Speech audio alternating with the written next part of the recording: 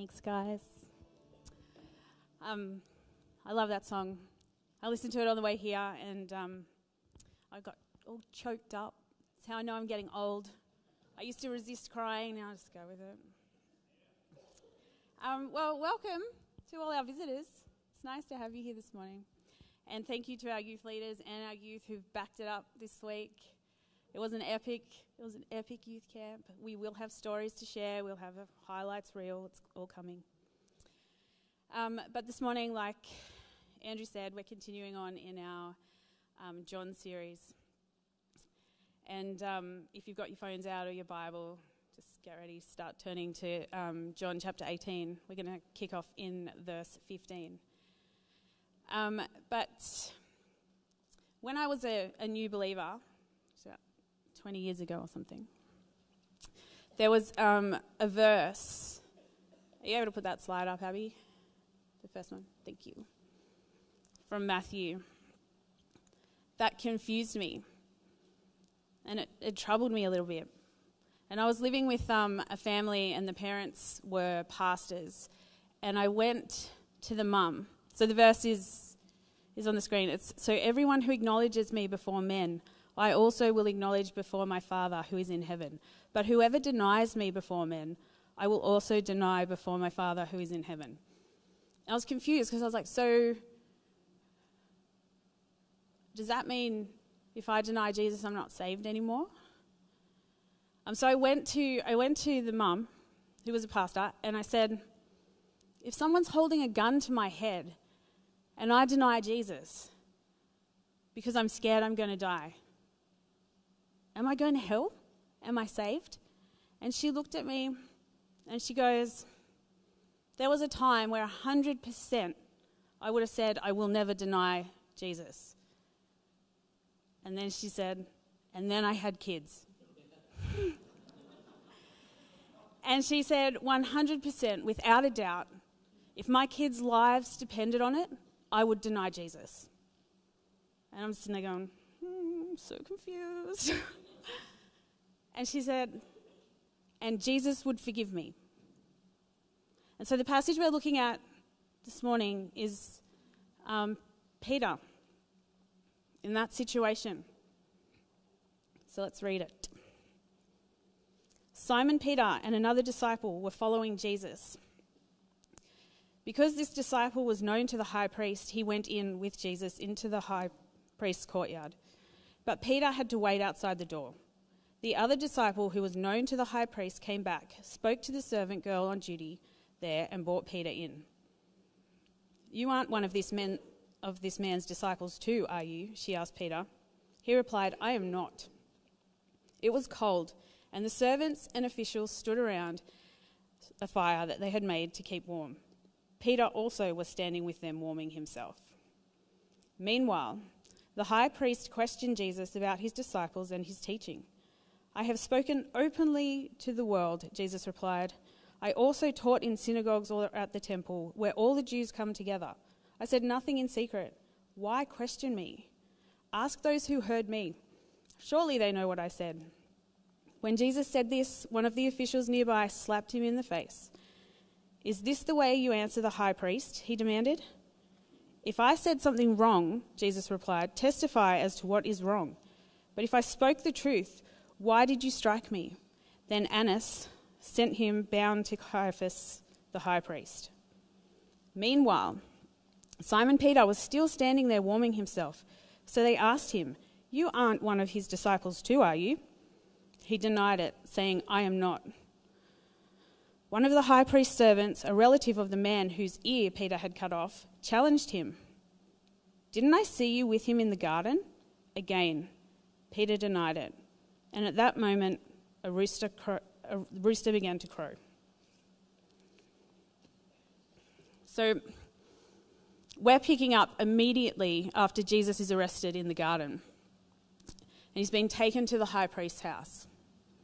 So in a nutshell, this is where we're at. This is what's previously happened. Judas has come and kissed Jesus as a signal that he's the guy that they're trying to arrest. Peter cut off the ear of the high priest's servant. Jesus healed the servant. Soldiers bound and arrested Jesus and brought him to Annas' house for questioning. Annas was the high priest, but he was sacked by Rome. They didn't like him.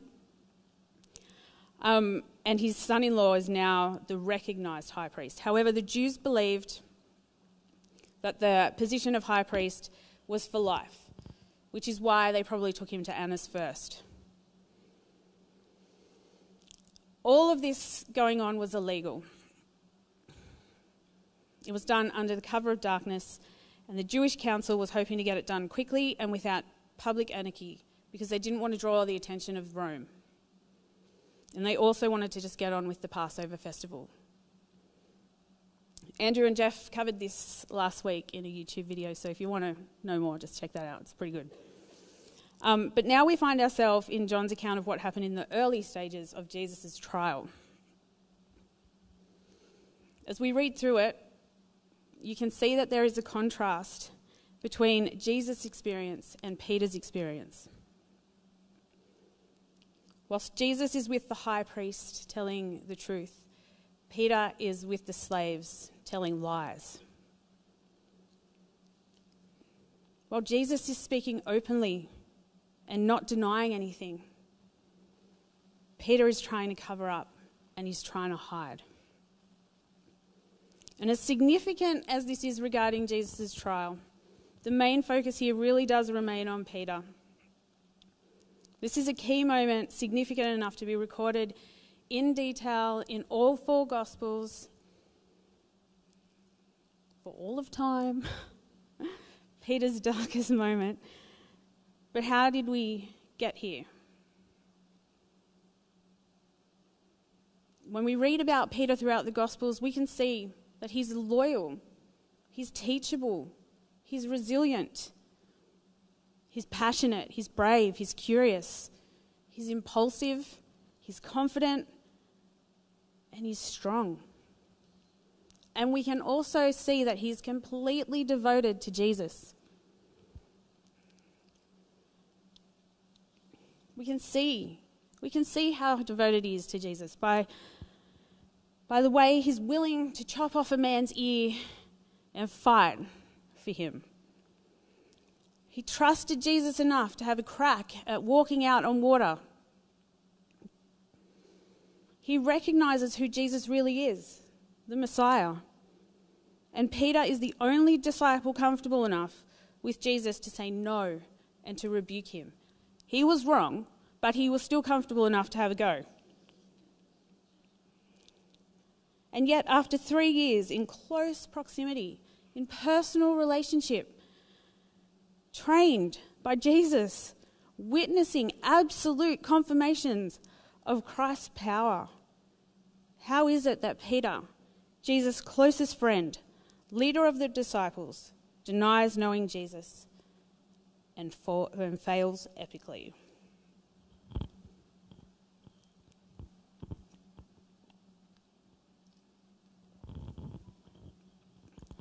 How does he get to this point?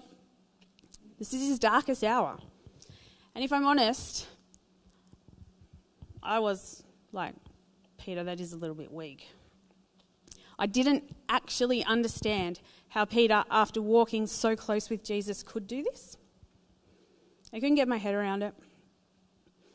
And then I kind of got a little bit convicted, and it dawned on me that I wasn't very sympathetic to the human condition of Peter. The poor guy, he's been dead for I don't know how many years. And here I am in 2022 going all Karen on him and unfairly placing judgment and expectation on him that if anyone should have been able to nail this temptation and trial, it should have been him. So taking that into consideration, taking in his humanness, the fact that he's not Jesus and that he's not just some character in a book, in a story. He's a person. To help me understand, I decided to do an exercise and to step through the few hours leading up to the moment in the courtyard, taking into consideration all the feelings and emotions that Peter would be wrestling with. Another sign I'm getting old. Let me step you through it. And we kick off during the Last Supper. First, Jesus tells Peter that someone among them is about to betray him. Someone in their crew, someone close to them.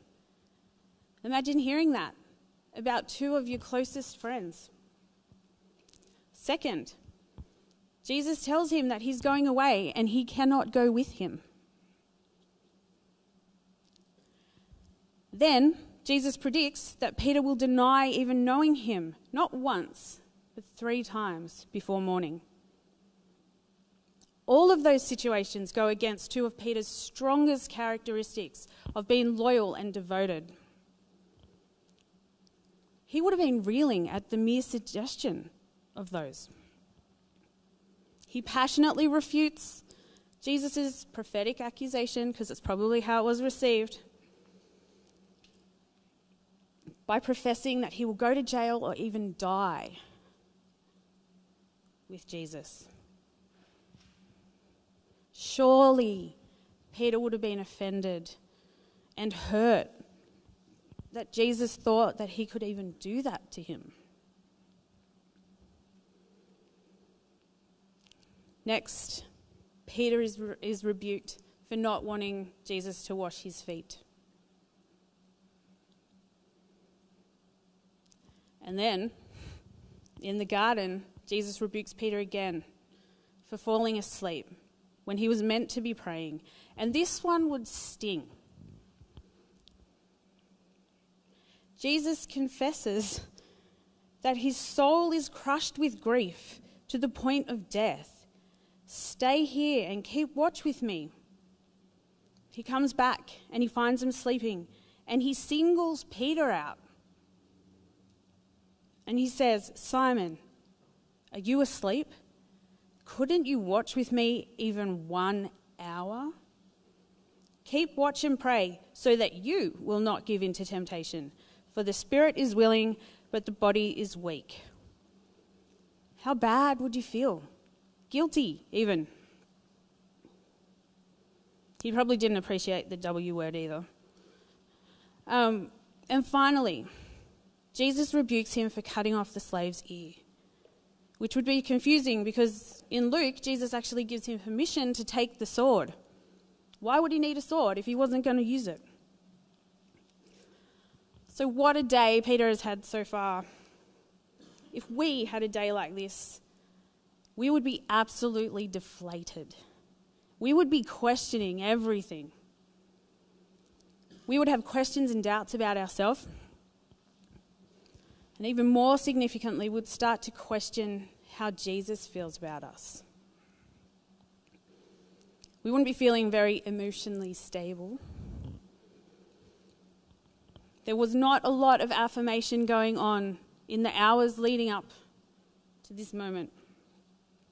And it's easy to see how confusion and doubt would creep in.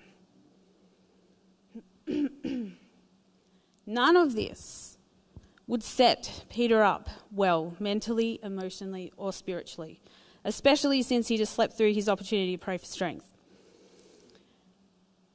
It wouldn't set him up for the internal conflict that is about to rage within him. There's no time for processing. Everything that is happening is all unfolding before him in real time. His mate Judas has just betrayed Jesus, and Jesus has been arrested, and out of concern, Peter is following to see where they take him. Cut to the courtyard. On top of this emotional stress, tiredness, and cold, being in the courtyard was dangerous for Peter. He was sitting around a fire with the relatives of the slave whose ear he'd just cut off. What would they have done to him if they knew that he was the guy? Or what would the high priest do if he found out that the man responsible was in the courtyard, sitting around his fire? No doubt it would be prison, if not death. Naturally, one would be fearful. His motivation for being in the courtyard, his love and devotion and concern for Jesus, was not enough to relieve the internal pressure of fear, doubt, and panic. We can see him unravel as his responses escalate each time he is questioned about knowing Jesus. Matthew, Mark, and Luke all have Peter calling down curses and swearing an oath that he does not know Jesus by the time he is asked the question for the third time. It all comes to a head as the rooster crows, and Peter remembers Jesus' words. Luke says that the Lord looked at him, and Peter remembers, and he comes to the realization that he has done the very thing that he swore he would not do. Peter leaves the courtyard and weeps bitterly.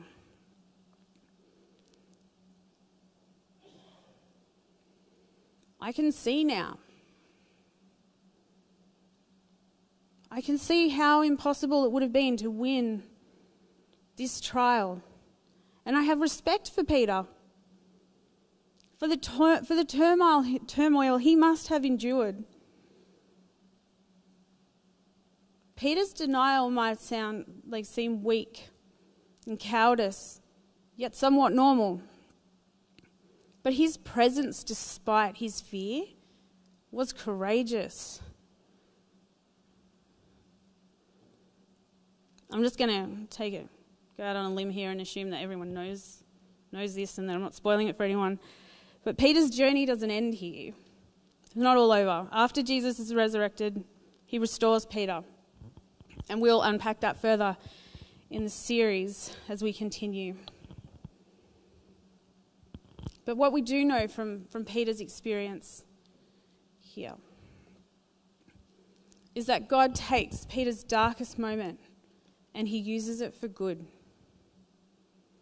Peter, who fell into temptation and in fear of his own well-being, denied Jesus.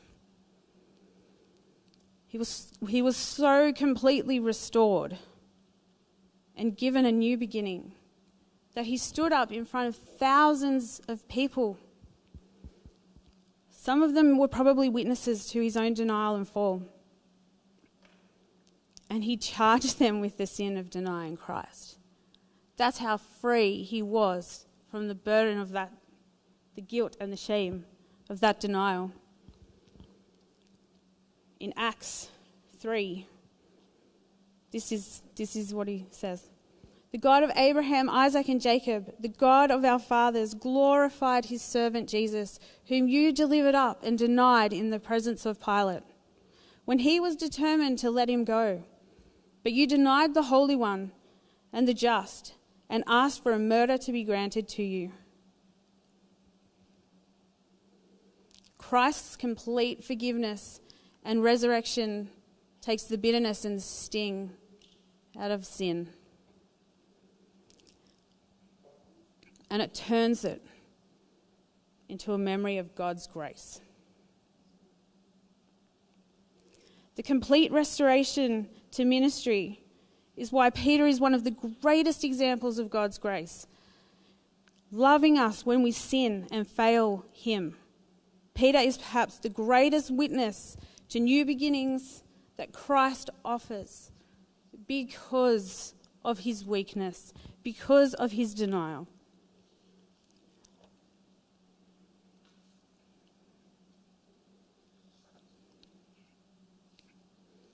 There's so much that we can take away and learn from Peter. And I don't think it's a coincidence that Jesus chose Peter to be the rock on which he would build his church. He's an uneducated fisherman, just a normal guy.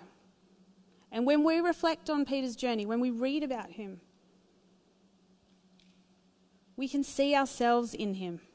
We can relate to his very human, his very normal reactions to the situation he finds himself in. More precious, though, we learn about and witness the loving character of God through the relationship between Jesus and Peter. Through Peter, we can be encouraged that Jesus sees our full potential. Jesus saw him on the beach, and he recognized him as Peter, the rock. He sees us as the person we were created to be, not the people we are now. But in saying that, he also sees us in the moment, in the here and the now, the good and the bad. And we can be assured that the grace, mercy, and forgiveness is available to us always, and that redemption and restoration are waiting for us when we fail. Peter needed to fail. We need to fail. Otherwise, he would never have realized the power and the death and resurrection of Jesus. While Peter's personal war was waging and darkness won that war, at the same time, Jesus was in a war which ultimately he overcame to bring light to the world.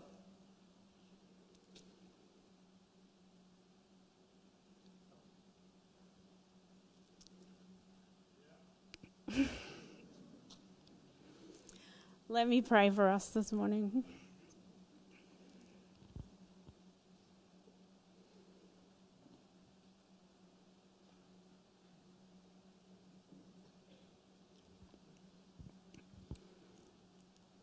Father, we thank you that you are a good and loving God, that your grace and your mercy and your forgiveness is readily available. I pray that we have the courage of Peter to devote ourselves to you. And I pray for the courage to repent when we fail. So with humble hearts, Lord, we just ask that you speak to us and that you assure us of your love and your salvation and the freedom that comes in that. Pray in Jesus' name. Amen.